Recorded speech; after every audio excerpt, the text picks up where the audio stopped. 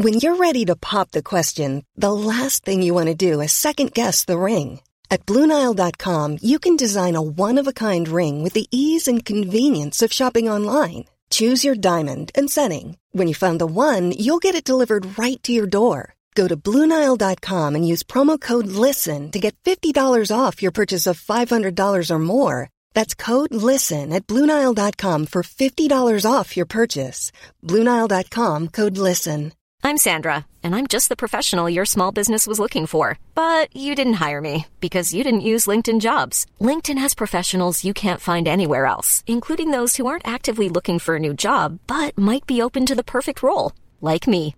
In a given month, over 70% of LinkedIn users don't visit other leading job sites. So if you're not looking on LinkedIn, you'll miss out on great candidates like Sandra. Start hiring professionals like a professional. Post your free job on linkedin.com/people today. Hi, this is Billie Jean King. This is Marion Bartoli. I'm Mats Wilander. This is Mary Carrillo. This is Pam Shriver. This is Yannick Noah, and you're listening to the Tennis Podcast.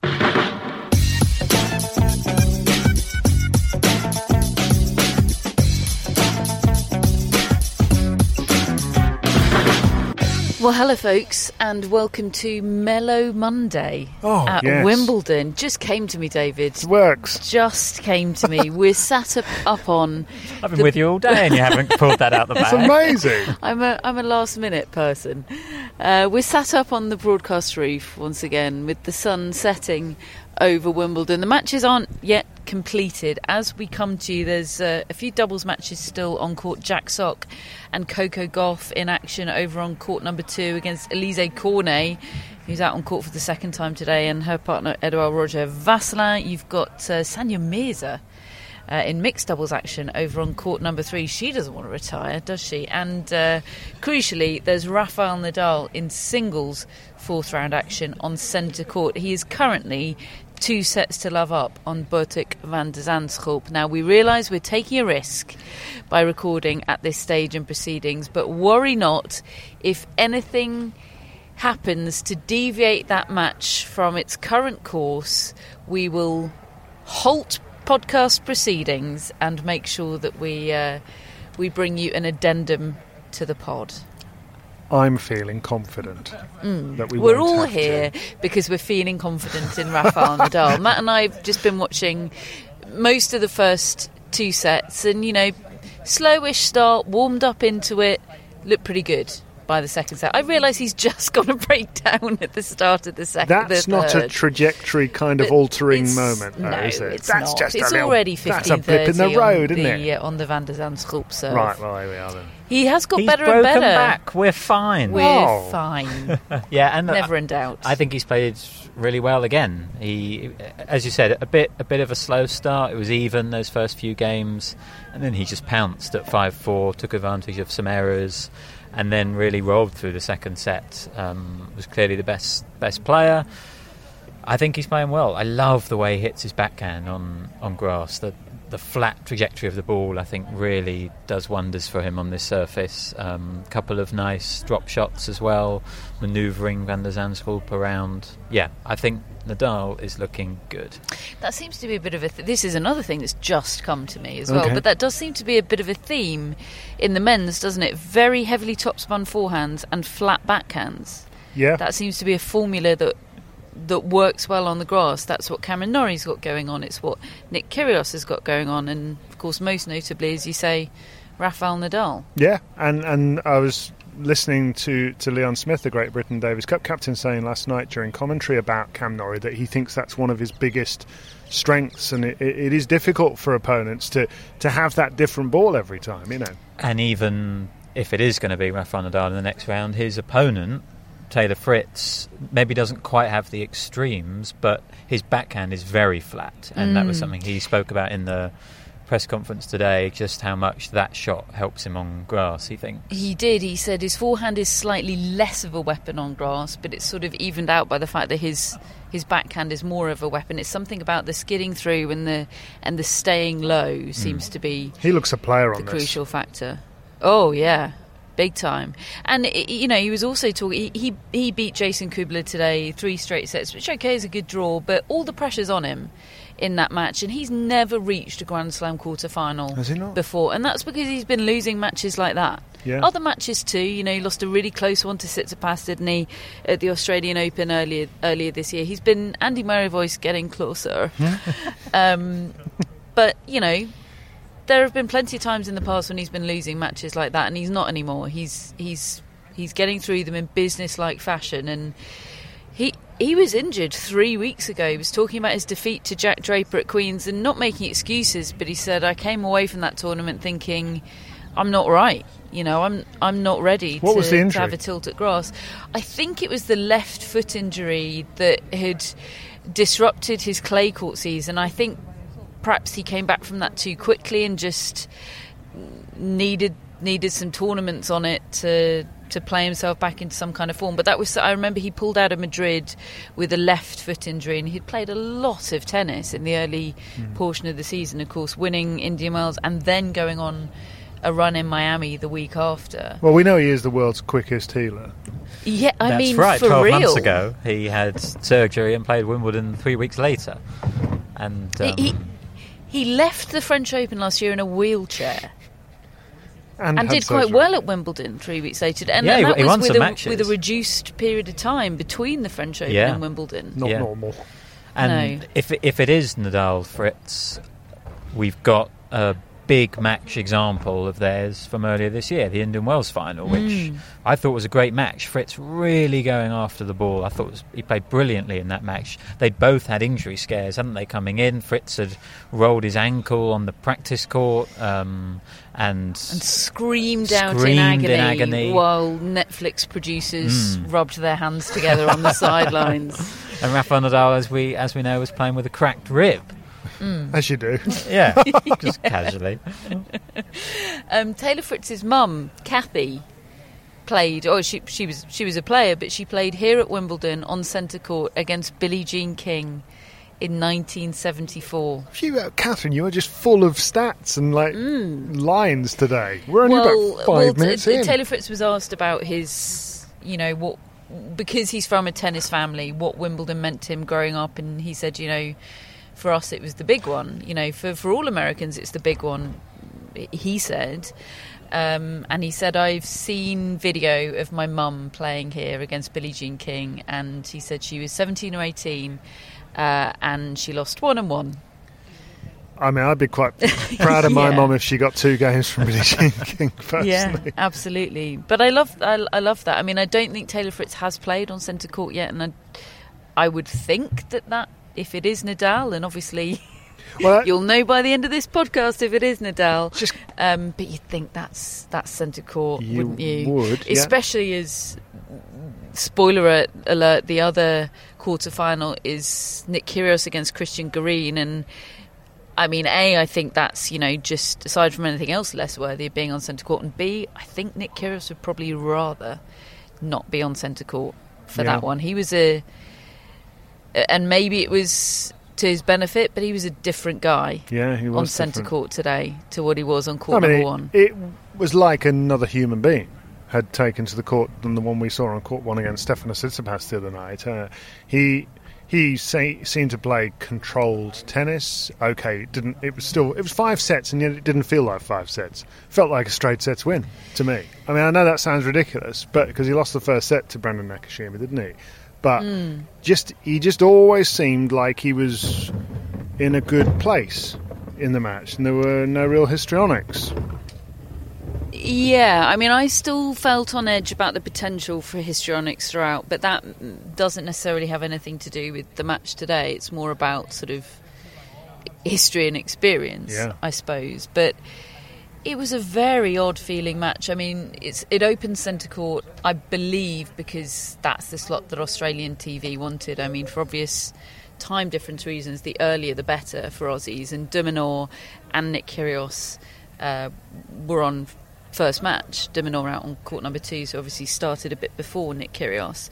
But it was I watched a portion of it out on centre court with Charlie Eccleshare, formerly of the Telegraph, now with the Athletic, and He's doing Wimbledon's podcasts during this fortnight, and he said it had the feeling of a 12:30 Saturday kickoff on BT Sport, just ever so slightly weird and flat. And Nick Kyrgios was ever so slightly weird and flat. And for large portions of it, the portions of it during which I thought Nick Kyrgios was going to lose, which were large portions, quite frankly, I was contemplating, why can't he bring the good bits of the circus without the bad bits of the circus? Why has it become so all or nothing? Why can't he do the high-fiving people in the crowd and asking them where he should hit his serve, and the underarm tweener serves and all that? Why can't he do that stuff without the abusing umpires stuff? Yeah, basically, why is it not Washington 2019 Absolutely, anymore? Where he's collecting Tsitsipas's shoes and delivering them on to centre him. court at And Wimbledon. look, we'll never know the answer to that, because he won without the circus. And up until sort of the last couple of questions of the press conference, it was a very good Nick Kyrgios that we saw today on the court and off it. There was one little moment in the fourth set where he started gesturing towards the umpire, and someone in the crowd shouted, "Stop moaning!" And it was as if he listened. It was amazing, because he shouted it just, in a moment of real silence as well. Everybody could hear what was said, and I'm sure Nick Kyrgios would have heard what was said. But it was, it was quite a boring match. It was one of those quite boring 5-set matches. Exactly what Nick Kyrgios needed. Absolutely. He's never been beyond a quarter-final of the Grand Slam, and he reached the quarter-finals here in, 2014 for the first time. Hasn't reached any Grand Slam quarter-final since January 2015. No, I mean, that's not good enough. And so all the circus and all the histrionics and everything else doesn't work, does it? Not if you want a proper run. Well, that's it. He has done things this week already, and look, who knows what will happen over the next few days, but already he's done things that I didn't really think he could do. I didn't have that much belief that he could do. He's beaten a top 5 player over 5 sets. He's won when there was a circus. He's won when there wasn't a circus. He's backed up at a real emotional high against Tsitsipas and won the next match. That's so important in slams. That's how you win slams, by backing it up, doing it again and again. He's never really demonstrated that he can do that. And he's also won when he was a set down. He's done that 3 times. Paul Jubb, Tsitsipas, and today against Nakashima. And he's won without his best tennis in that first round against Jubb. And today. So it really has been pretty impressive, really, tennis-wise, from Kyrgios. And I thought the 5th set, that was the main set of this I watched, I thought that was impressive today, because it was almost about to get dicey, as Hannah put it on our Twitter feed, because, well, he said it was a rope-a-dope, didn't he, at the end of the 4th set when he tanked that game, and he said he did that to get in Nakashima's head, and I believe him, but I felt like maybe it was a tank coming and it was all, the wheels were going to come off, but he got it together quickly, saved some break points at the start of the 5th, and then just knuckled down and played a really good 5th set, I thought, because Nakashima was bringing it. He played well today. He did, and Kyrgios was glowing, actually, in his praise of Nakashima. He's only 20, Nakashima. It feels like we've known about him for quite a long time, and Kyrgios thinks he's destined for big things. I don't think he'd have been saying that had he lost today, but it's always easier to say it when sometimes he likes won. a certain player, though. I always remember he liked Daniil Medvedev a few years ago, and he there's just one or two out there, aren't there? He really loves Andy Murray, and he makes up his mind, and that's the end of it. He, I don't think he would have incurred any fines during the match, not for any behaviour that I saw, but he made sure that I assume this is going to happen, incurred a fine after the match, because immediately upon completion does his celebration, puts his ear to the crowd, gives the come on signal. He then proceeds to change into his red trainers and red baseball cap. That was very deliberate. Which he absolutely knows is going to incur a fine and also garner him a lot of attention. And he admitted that in press, didn't he? He said, he said it gets me attention, doesn't it? And any publicity is good publicity, and is what he said. It couldn't have been a more opposite press conference generally from the one a couple of nights ago. This was Nick Kyrgios being asked about today's match by the moderator, which is just basically an open-ended question, and him giving the most in-depth couple of minute answer about the match and exactly what he was thinking, exactly what he was trying, exactly how it unfolded. And he's a fabulous analyst of tennis when you hear him talk like that. He was measured, considered, interesting, a kind of aware of us in the media and how we don't know him, things like all sorts of things. There was a self-awareness that you rarely see. And then suddenly, right at the end of the press conference, he gets asked about this red cap, and he kind of contradicts himself a couple of times, because in one breath... He sort of snookered himself, didn't he? Yeah, in one breath he was... There were very good questions, actually, from Matt Dunn from The Express, who said to him, do you think you're above the rules, that you can do that? The first question was, why did you do that? And he said, because I can do what I like. And the follow-up then was, so do you think you're above the rules then? Which was a great follow-up. And he said no. And he was snookered at that point. He paused, didn't he, as sort of, oh, God. And he said no. But saying I can do what I like, is that not the definition of considering yourself above the rules? Yeah. And and he says, I'll just do it anyway. And they say, you'll get fined. He goes, that's fine. I'm happy to be fined. But he was contradicting himself. He also had made the point that he often makes about the media saying all these things about him and how much he dislikes it and all this sort of thing. And then at the end, when pushed on this being the centre of attention element with putting the red cap on, he said, well, yeah, all publicity is good publicity, effectively. And which is something we shan't debate right now, because it's a quagmire. But it was a really interesting press conference, I thought, and a grown-up press conference. And I always come out of those saying, well, which one's the real one? Well, they're all him, aren't they? This is in him, that's in him. I don't know whether he knows or is able to control which one of him he is at any given time, because he was talking throughout that press conference about the process, and that's as professional sounding as I've ever heard Nick Kyrgios, in terms of his interest in trying to get the most out of himself at this tournament and seeing how far it takes him.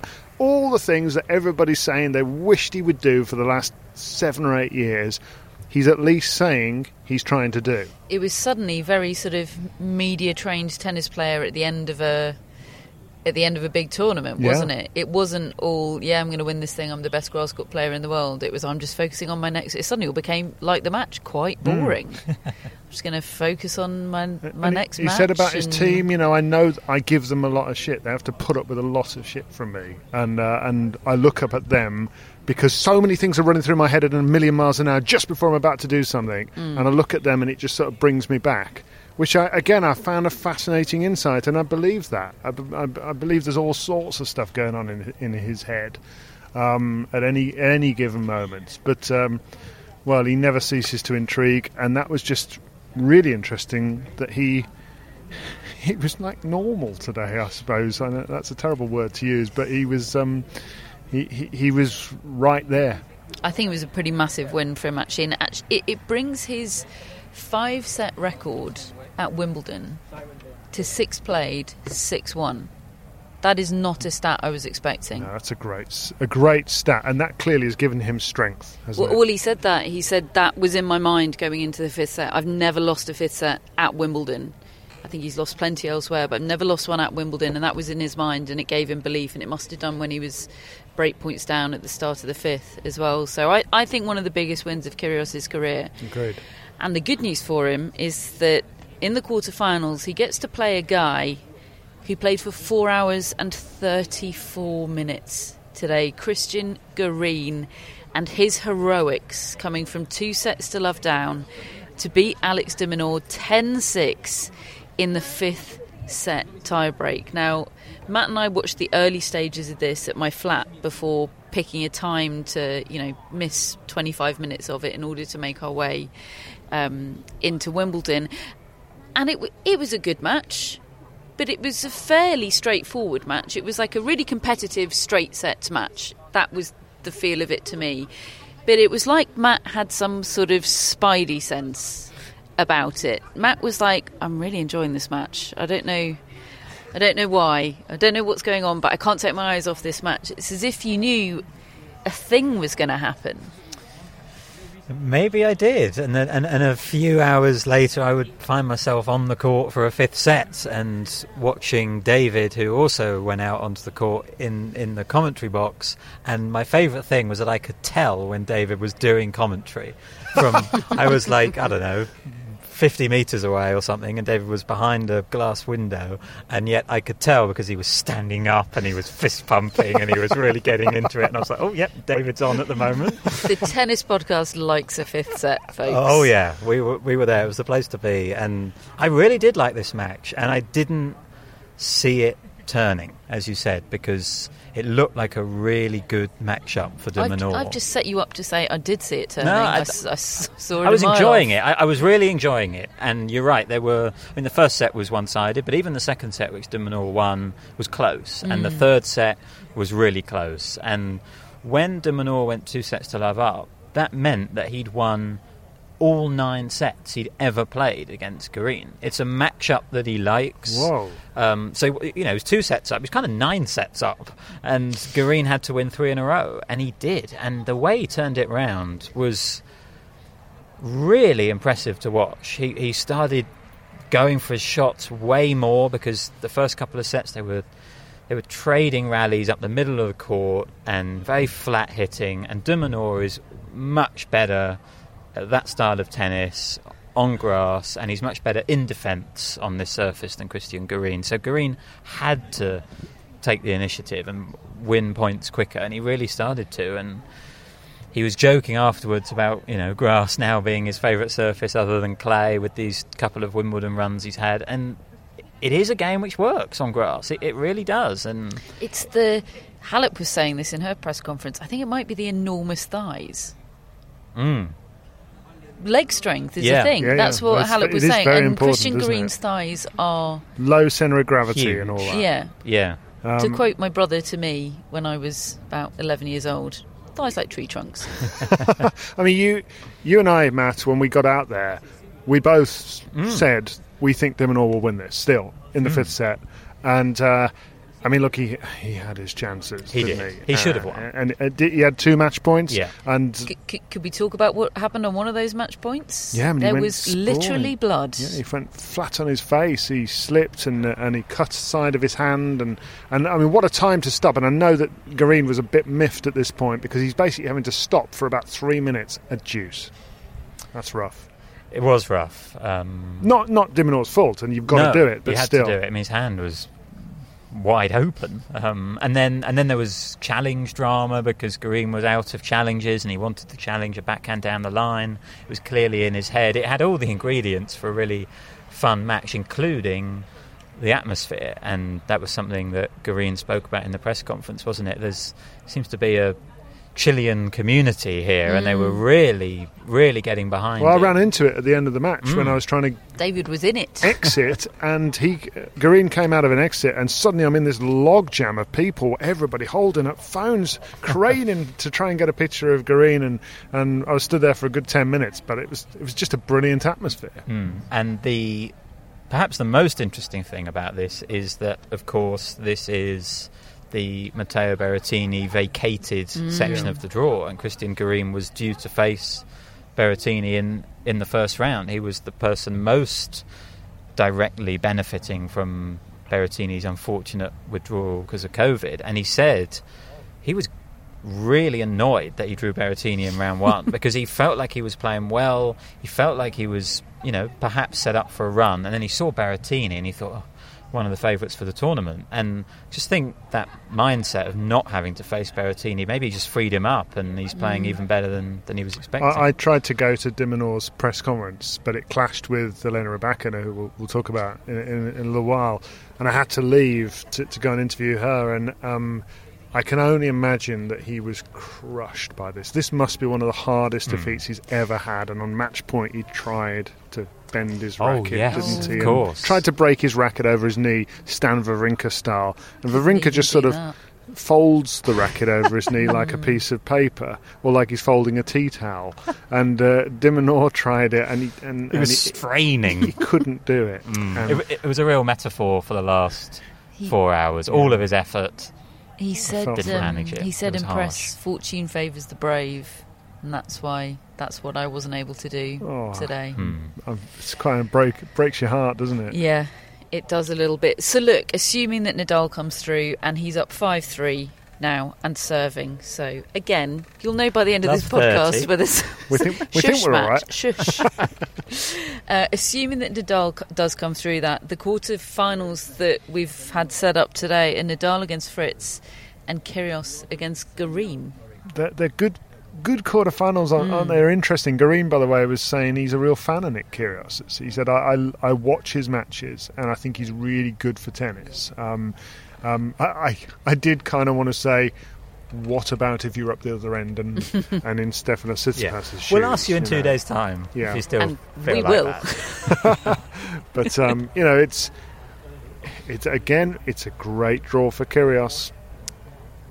It is, and ordinarily I'd think that that's a red flag for Kyrgios, expected to win, but that was the case today, and he coped with it very well. So let's see. That's going to be very interesting indeed, as will Fritz Nadal. I think that, again, we said early rounds that Nadal's going to have to play better.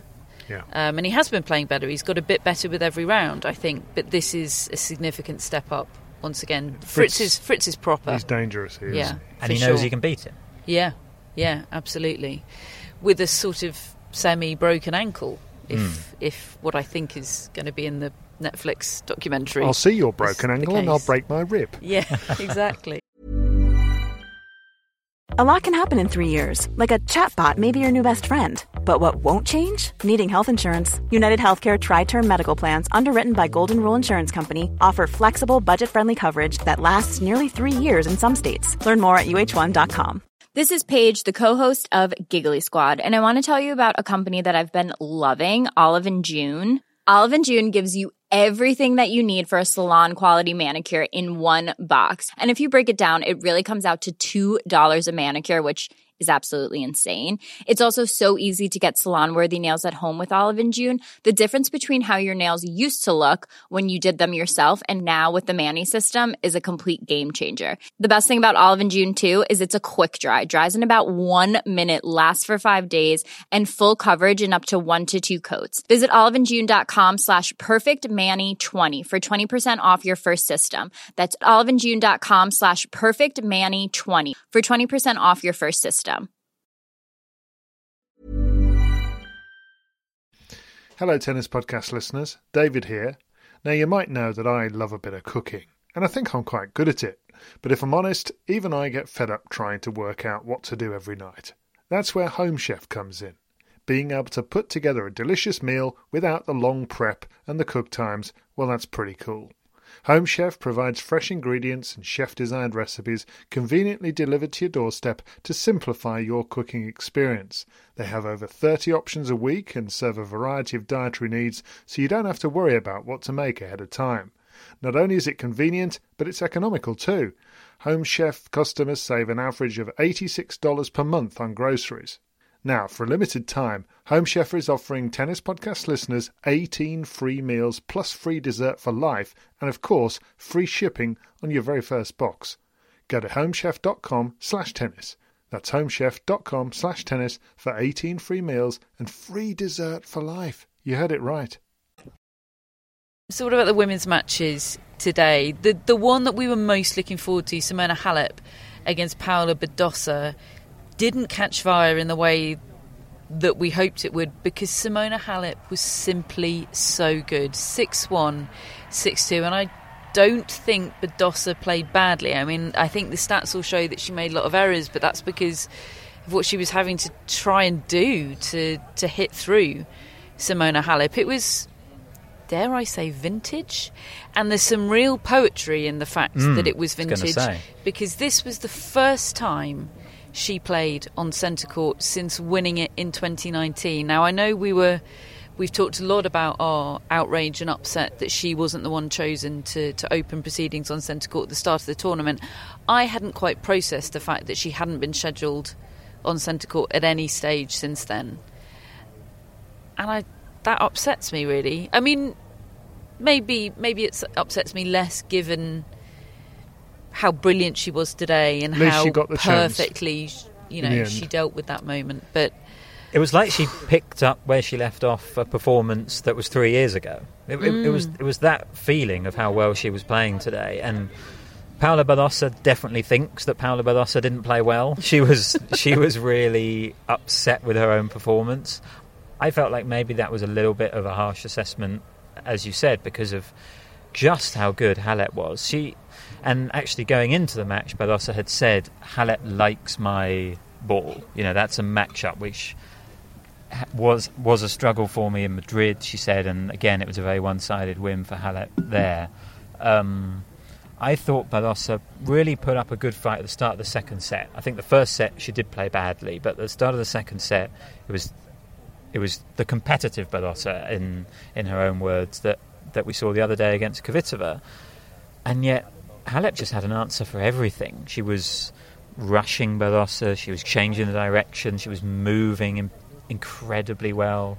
It was a really, really complete performance from Halep, and way better than I realised she was playing. Look, I know she'd won without dropping sets, but this was another level up, I think. It felt suffocating to me. It felt like she just had a stranglehold on Badosa's game throughout the match. She said in her on-court interview afterwards that she was more nervous doing the Parade of Champions yesterday than she was before the match today, which I love. I mean, maybe because that was her first time returning to centre court since 2019. I mean, that win here in 2019, I know obviously winning Wimbledon means a lot to everybody that wins Wimbledon, but I feel like it might just mean that bit more to Simona Halep. There's something. Well, I remember about that title run years ago. It's probably 3 or 4 years ago now, and it might be in relation to that or when she won the French. I remember the first time I ever heard you use the expression imposter syndrome in relation to tennis was about her. And I wouldn't be at all surprised that that's kind of still what she felt when she was out there with all those all-time greats. Do I really fit in here? Am I part of this? Well, she absolutely is. She is a proper Wimbledon champion. Look, anybody who's won Wimbledon is a proper Wimbledon champion. But she did it by beating Serena Williams and giving her a thumping. That is not something that everybody does. So she is a great champion already. And she's underlining it. Is she the favourite for the title? I think she probably is, because she's the one who's done it. I totally get why people pick Ons Jabeur, but I mean it's going to be a really interesting next few days as a result. There's not one player that you can, the way with Swiatek at the French, that you can just think, right, that player's winning it. Who's going to possibly stop her? Could be an interesting next few hours because Bertik van der Zandschulp's broken back. Right. Serving at 4-5, 30 love. We'll keep you posted on that one, folks.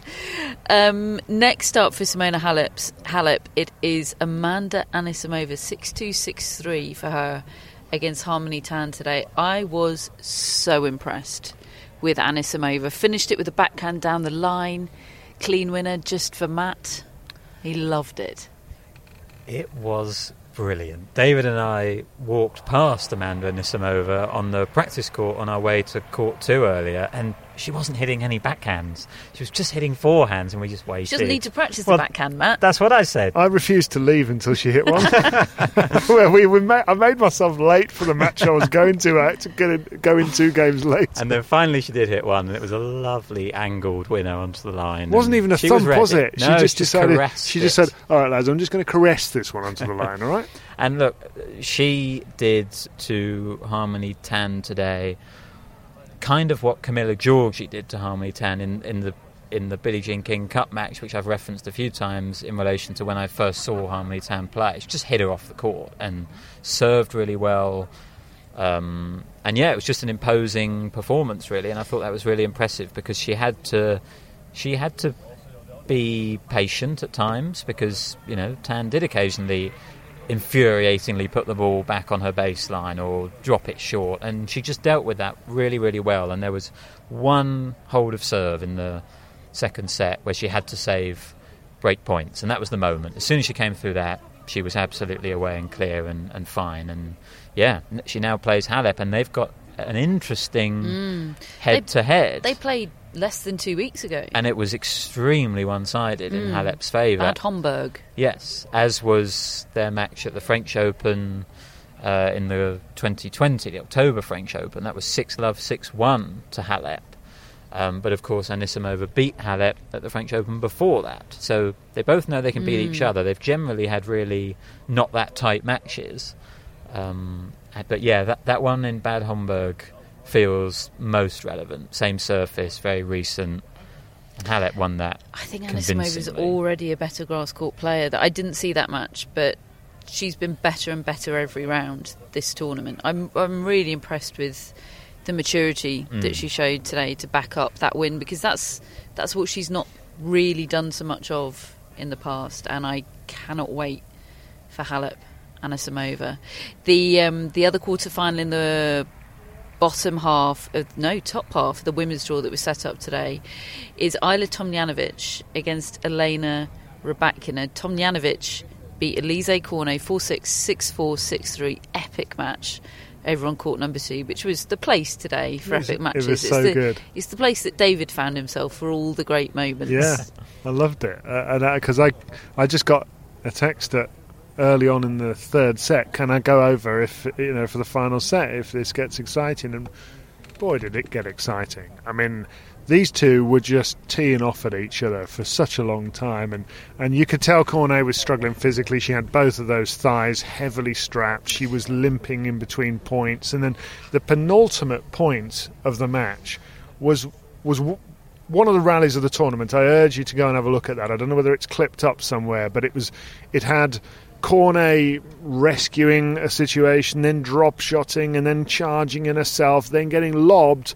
and at the very last second, I think it was a 27-stroke rally, the final shot, she leaps for this smash, and it's right on the very tip of a racket, and she can't quite connect, and it goes into the bottom of the net, and in the same motion, she just landed on her back, splat, on her back, and her racket's out. And classic Cornet, she just didn't move for about 30 seconds. She's just lying on the turf, looking up at the sky, and the crowd are going absolutely wild. And Tomljanovic is just trying not to laugh, but also trying to hold it together. Obviously very emotional. She's got match point, but Cornet's milking this moment, and I'm thinking, good on you. I actually don't mind this at all. Drama queen for the people. She really was, and it was totally uplifting. And then she closes it out. The next point is Tomljanovic, and then just gives an interview afterwards, which was so raw and honest, wasn't it?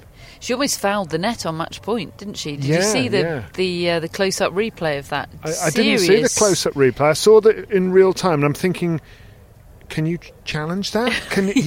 Because I'm looking at Cornet thinking... She was millimetres away from doing it. She had to really contort her body not to. It was quite impressive. It was such a raw interview. That's a good word for it, actually. She said that, because this is back-to-back quarterfinals at Wimbledon now, by far her most successful slam. She said, looking back on reaching the quarterfinal here a year ago, she didn't feel like she enjoyed it as much as she should have done, and she didn't think it would happen again. She thought, that was my chance and I didn't make the most of it. She said the biggest difference this year is that her mum is here. She said her mum was back home last year in Australia, I think, and she wasn't able to even watch on the telly that many of her matches, and she said she remembered thinking, what if I never do this again, and you missed it all. And she hadn't looked at her draw. She didn't know who she was going to face next. The answer to that is Elena Rybakina. She didn't realise she now gets a day off before the quarterfinals, which, to be fair, I gave out some fake news in the podcast yesterday. Until this morning, I didn't we're all know that either. Being taken a bit by it. Because she got stitched up last year, didn't she? She played night match against Raducanu and then had to come out and play about 12 hours later against Ash Barty, didn't she? Yeah, and she was just pleased that it's not the world number one that she has to play in this year's quarterfinal. She sort of said, well, hopefully I can at least do better than last year. It was just a lovely little, indicator of what it means to someone like that. And it's one of the hardest things, I think, in tennis, is appreciating the moment. Because, we talk about it all the time. The grind of the tennis tour is so real. There's always another event just around the corner. You don't get that much time. And also, how do you, determine what is success? Because there's only one player in the draw who leaves fully on a high, having won. That was an amazing tournament from Tomljanovic last year, but it ended in defeat. And balancing losing with appreciating what you've done and enjoying what you've done, I just think must be really, really hard. And I love that a year on, she's got that perspective. She is enjoying it this year, and it's she's back here again, and she's such a good player, especially on grass. She's got a great game for this surface. And Rybakina is very, very tough, but she could win that. She could go even further here. She, by the way, gave an insight, I felt, into what it is like to face Alizé Cornet, because part of the emotion in her first answer was, I just didn't think I was going to win, because it's Alizé and she just gives you nothing, and she's always going, and you can tell that. I mean, yes, it's quite melodramatic, but it's also genuine. There's real grit to Alizé Cornet. So Tomljanovic against Rybakina for a place in the Wimbledon semi-finals. Rybakina beat Petra Martic 7-6, 6-3 in the first match of the day on court number 1 today. Todd Woodbridge's pick for the title, incidentally, and that was before she won today. And she does have a game for grass, doesn't she? And I would put Petra Martic in the tricky category, and especially for somebody with Rybakina's game. It's that disruption thing, isn't it? And absolutely. She navigated it really well, I thought.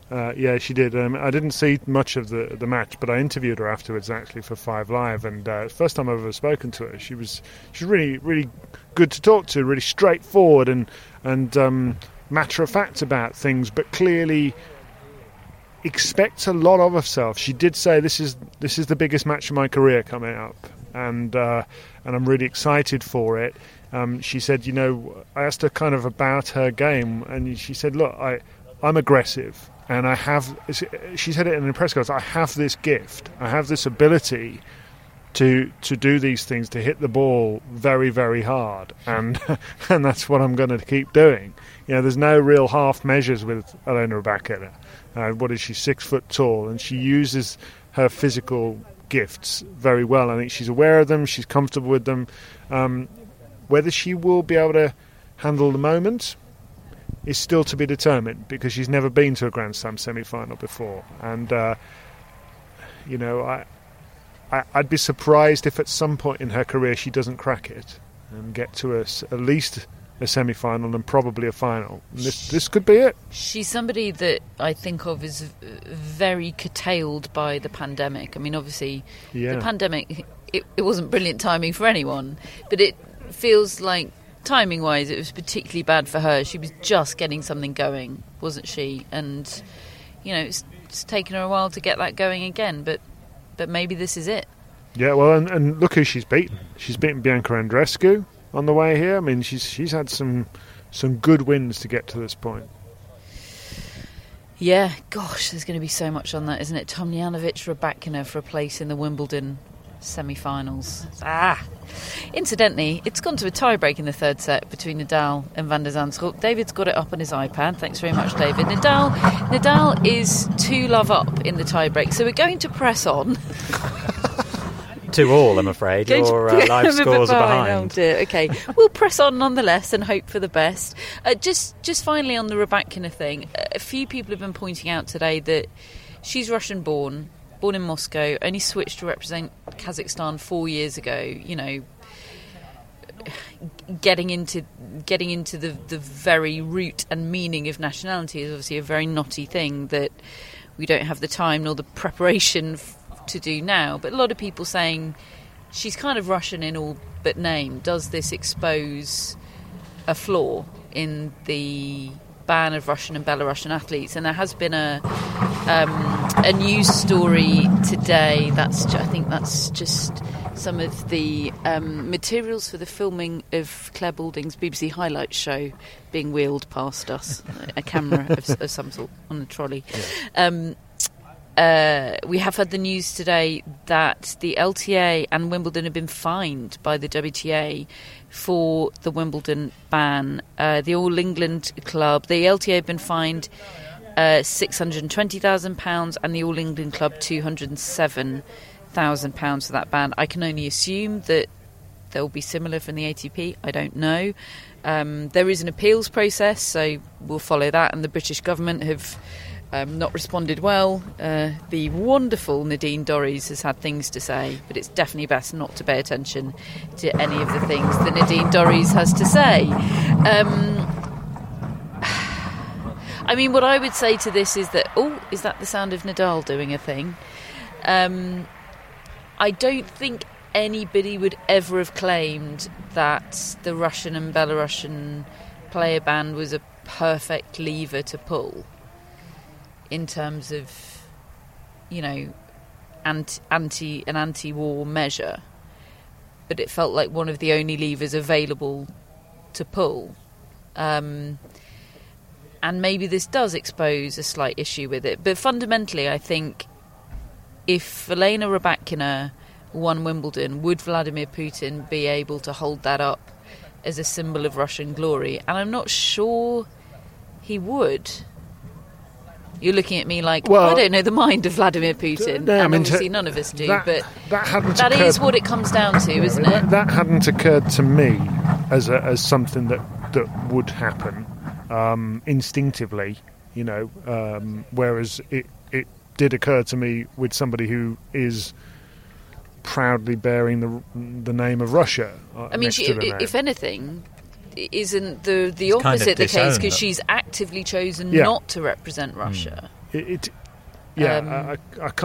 can see the point, but it hadn't occurred to me really. Yeah, it had occurred to me, and as I said, I'd seen the point doing the rounds in various circles, so I thought we needed to address it. But personally, it leaves me sort of unmoved on where I fell on the whole thing. Same.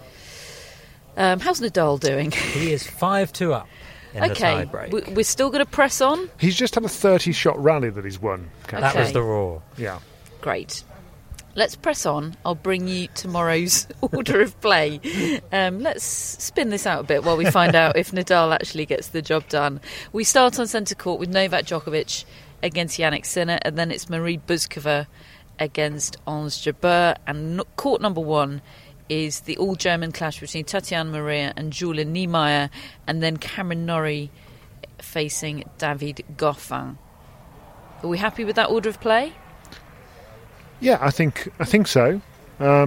It's something that I'm having to get used to, really, because it's not been done like this before. The women's quarterfinals were all played together on the same day in the past, and in one way I liked that, because it just gave them the stage and the platform to be the centre of attention all day long, admittedly over the two courts, but that's what you got. Whereas with this, the way it's scheduled, you've got the men up against the women, effectively, with the men first on one court and the women first on the other court.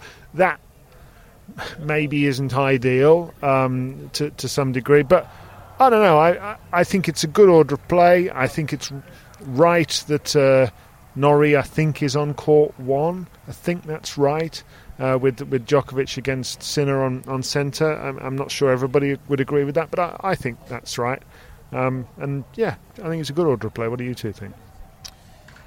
Yeah, I think I agree, really. I think the point there about the men being up against the women, that is a bit of a concern in terms of how much the women will get on TV tomorrow, certainly here in the UK. I would have thought that they would start with Djokovic versus Sinner, and then obviously they're going to show Norrie versus David Goffin. And they will show all of these matches. It's just that which one will they headline with, on the main channel. Just draw your attention to a to-be-arranged ladies' invitational doubles match featuring the partnership of Kim Clijsters and Martina Hingis. Ooh. And there's another one featuring, in fact, there's a few I'd like to draw your attention to here. Yelena Jankovic and Agnieszka Radwanska, third on court 14, facing Flavia Pennetta and Francesca Schiavone. Yeah, and Radwanska said on 5 Live yesterday that she hasn't seen Jankovic for 8 years. Would watch that one, would watch. And it's followed by, in fact, I might just go and station myself on court 14 tomorrow, because after that, it's Goran Ivanisevic and Mary Pierce up against Greg Rosetsky and Anne Kyodovong. Let's do it! Podcast team honestly, over there. I'm going to be in the front row for that. Do you think there's press seating? Not sure. There are some fun partnerships in the Legends event. Daniela Hantikova and Laura Robson playing together. I think they play their first match tomorrow. You've got Vanya King playing a Legends event. Vanya King and Yaroslava Shvedova. Marvellous. It's all happening in the Legends tomorrow. So that's tomorrow. Has Nadal got the job done, or do I need to start talking about the juniors? Baltic van der Zandschulp keeps saving match points. Barbora Krejcikova is still in the ladies' doubles, the women's doubles. They play quarterfinals tomorrow, she and Siniakova, against Nicole Melicar-Martinez and Ellen Perez. That is first on court number 2. Shall I read you some other assorted matches from tomorrow? Tommy Haas and Mark Philippoussis playing James Blake and Daniel Nestor. Okay. These are big names in the Legends tennis world. Is Another match point save. For goodness sake. Hold on. Nadal was 6-3 up in this tiebreak. It's now 6-all. For goodness sake. Any other business? Anyone? Well, what's the order of play? If it goes 6-all, we'll pause proceedings. It is 6-all. Oh, is it? Oh, bloomin' heck. I've got a bee in my bonnet about best of 5 doubles, men's doubles here. Well, yeah, most humans on site have. I know it's only here that they play best of 5 men's doubles, but scheduling is so often used as a reason why you couldn't have women play best of 5 sets at slams. But we've got a slam accommodating best of 5 set men's doubles. I mean. No, I mean it's silly. It's daft. It's really silly, and I think most of the male players, would rather not be doing that. I did find it quite interesting listening to Billie Jean King say actually she'd like everybody to play best of 3. She doesn't want best of 5 in tennis. She said women absolutely, if that's what we need to do, that we're ready to do it, but it would be better for the sport if it was best of 3. Yeah, and I think I've always said, or most recently have said, if that's the only way to achieve equality, then it's more important to me that men and women play the same format than it is that we have best of 5 set tennis. My ideal would be that we preserve best of 5 in some way. And I believe it's possible to do that while preserving equality. Well, we've come up with the system, haven't we? Yeah, we have. But best of 5 sets men's doubles is hogging all the court time, so apparently our system isn't possible. Has Nadal won yet? He's got another match point. Okay. One of the benefits of best of 3 in singles is that you do see way more singles players play doubles, especially when the doubles is best of 3 as well. It's extraordinary the number of top WTA singles players at the moment who are also top WTA doubles players. It's completely different to the men's game, and in many ways, I think it's a really good thing that we see Goff and Krejcikova and Mertens and all of these players playing doubles and singles. I think that is a big tick on the side of the WTA compared to the ATP. There's also been a big tick just on my app. He's done it, folks. That was not only interesting, Matt, but a heroic effort to get us through through all the way to the end of match point. Nadal is through. The podcast doesn't have to be re-recorded. That's a big few from us. So let's do the formalities. We've got Willow, a lovely, lovely mascot. Right, Willow. David's got Darwin. Yeah, Darwin. No need to dwell, but they got points two today. Two in a row, Darwin. Tomljanovic this time. Yeah. Carter, we were let down by Brandon Nakashima, but don't worry, Nick Kyrgios thinks he's got a very bright future. The dearly departed Gerald the Cat is with Matt today. No points for them. No points. Billie Jean is sponsored by Billie Jean King and Ilana Kloss. Kyle Weingartner and Chris Albert Lee are our executive producers and top blokes. And we got shout outs. We do. We have Jenny Hartland in Melbourne, which feels very appropriate. There are a lot of Australians playing today. Yes. At one point, the Kyrgios de Minaur quarter-final looked on, and it might have just been too much for Australia. Two out of four. Yeah, 2 out of 4. Yeah. One in each draw, that's good. Tennis Jennies. Jennifer Capriati. Any actual Jennies? I've got Jenny Meadows, the runner, the British runner, who Jenny Hartland might not necessarily be familiar with. Jenny Brady. Jenny. She Jenny, can be any version of Jennifer. Exactly, so I've nailed it. Very well Very done, strong, David. David. Thank you, Jenny, for your support. Jennifer Hello. Brady. Yeah. Just thought about her. I know, it's wild, isn't it? I hope she's back. I enjoy following She her. brought a lot, didn't she, in that US Open, Australian Open. Helped us through the pandemic. Yeah. Gosh, I've been rocked by the mention of Jennifer Brady. I've not thought about her. Anyway, we also have TJ in Austin, Texas. Right, TJ. Hello, TJ. Always wanted to go to Austin. Me too. Why did you want to go? Well, it's a really cool city, isn't it? I mean, I'm not sure I'd go there now, but I always wanted to go to the South by Southwest music festival there. Oh, okay. I wanted to go because Andy Roddick lives there, and he keeps talking about how great it is, and you can go boating and playing golf and all sorts. Yeah, I think it's a very cool, young, fun city, from what I hear. So 48-year-old grey-haired me will fit right in, David. Anyway, thank you, TJ. Pretty sure there aren't any tennis TJs.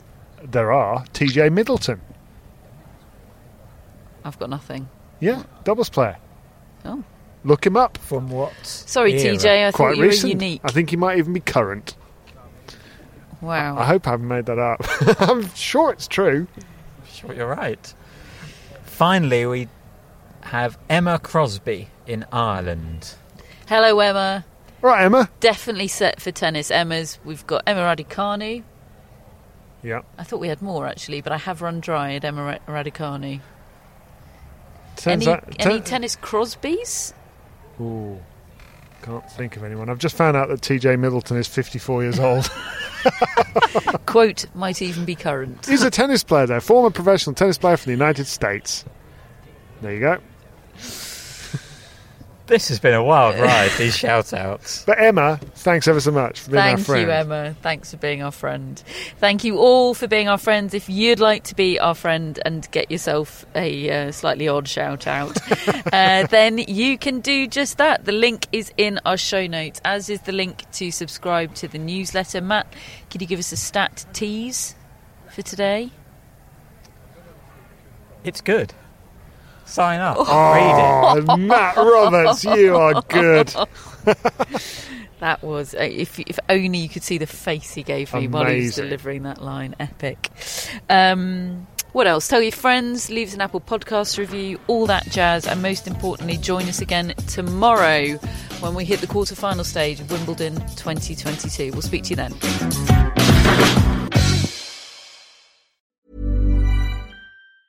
Mom deserves the best, and there's no better place to shop for Mother's Day than Whole Foods Market. They're your destination for unbeatable savings, from premium gifts to show-stopping flowers and irresistible desserts. Start by saving 33% with Prime on all body care and candles. Then get a 15-stem bunch of tulips for just $9.99 each with Prime. Round out Mom's menu with festive rosé, irresistible berry chantilly cake, and more special treats. Come celebrate Mother's Day at Whole Foods Market. A lot can happen in the next 3 years. Like a chatbot may be your new best friend. But what won't change? Needing health insurance. United Healthcare Tri-Term Medical Plans are available for these changing times. Underwritten by Golden Rule Insurance Company, they offer budget-friendly, flexible coverage for people who are in between jobs or missed open enrollment. The plans last nearly 3 years in some states, with access to a nationwide network of doctors and hospitals. So for whatever tomorrow brings, United Healthcare Tri-Term Medical Plans may be for you. Learn more at uh1.com.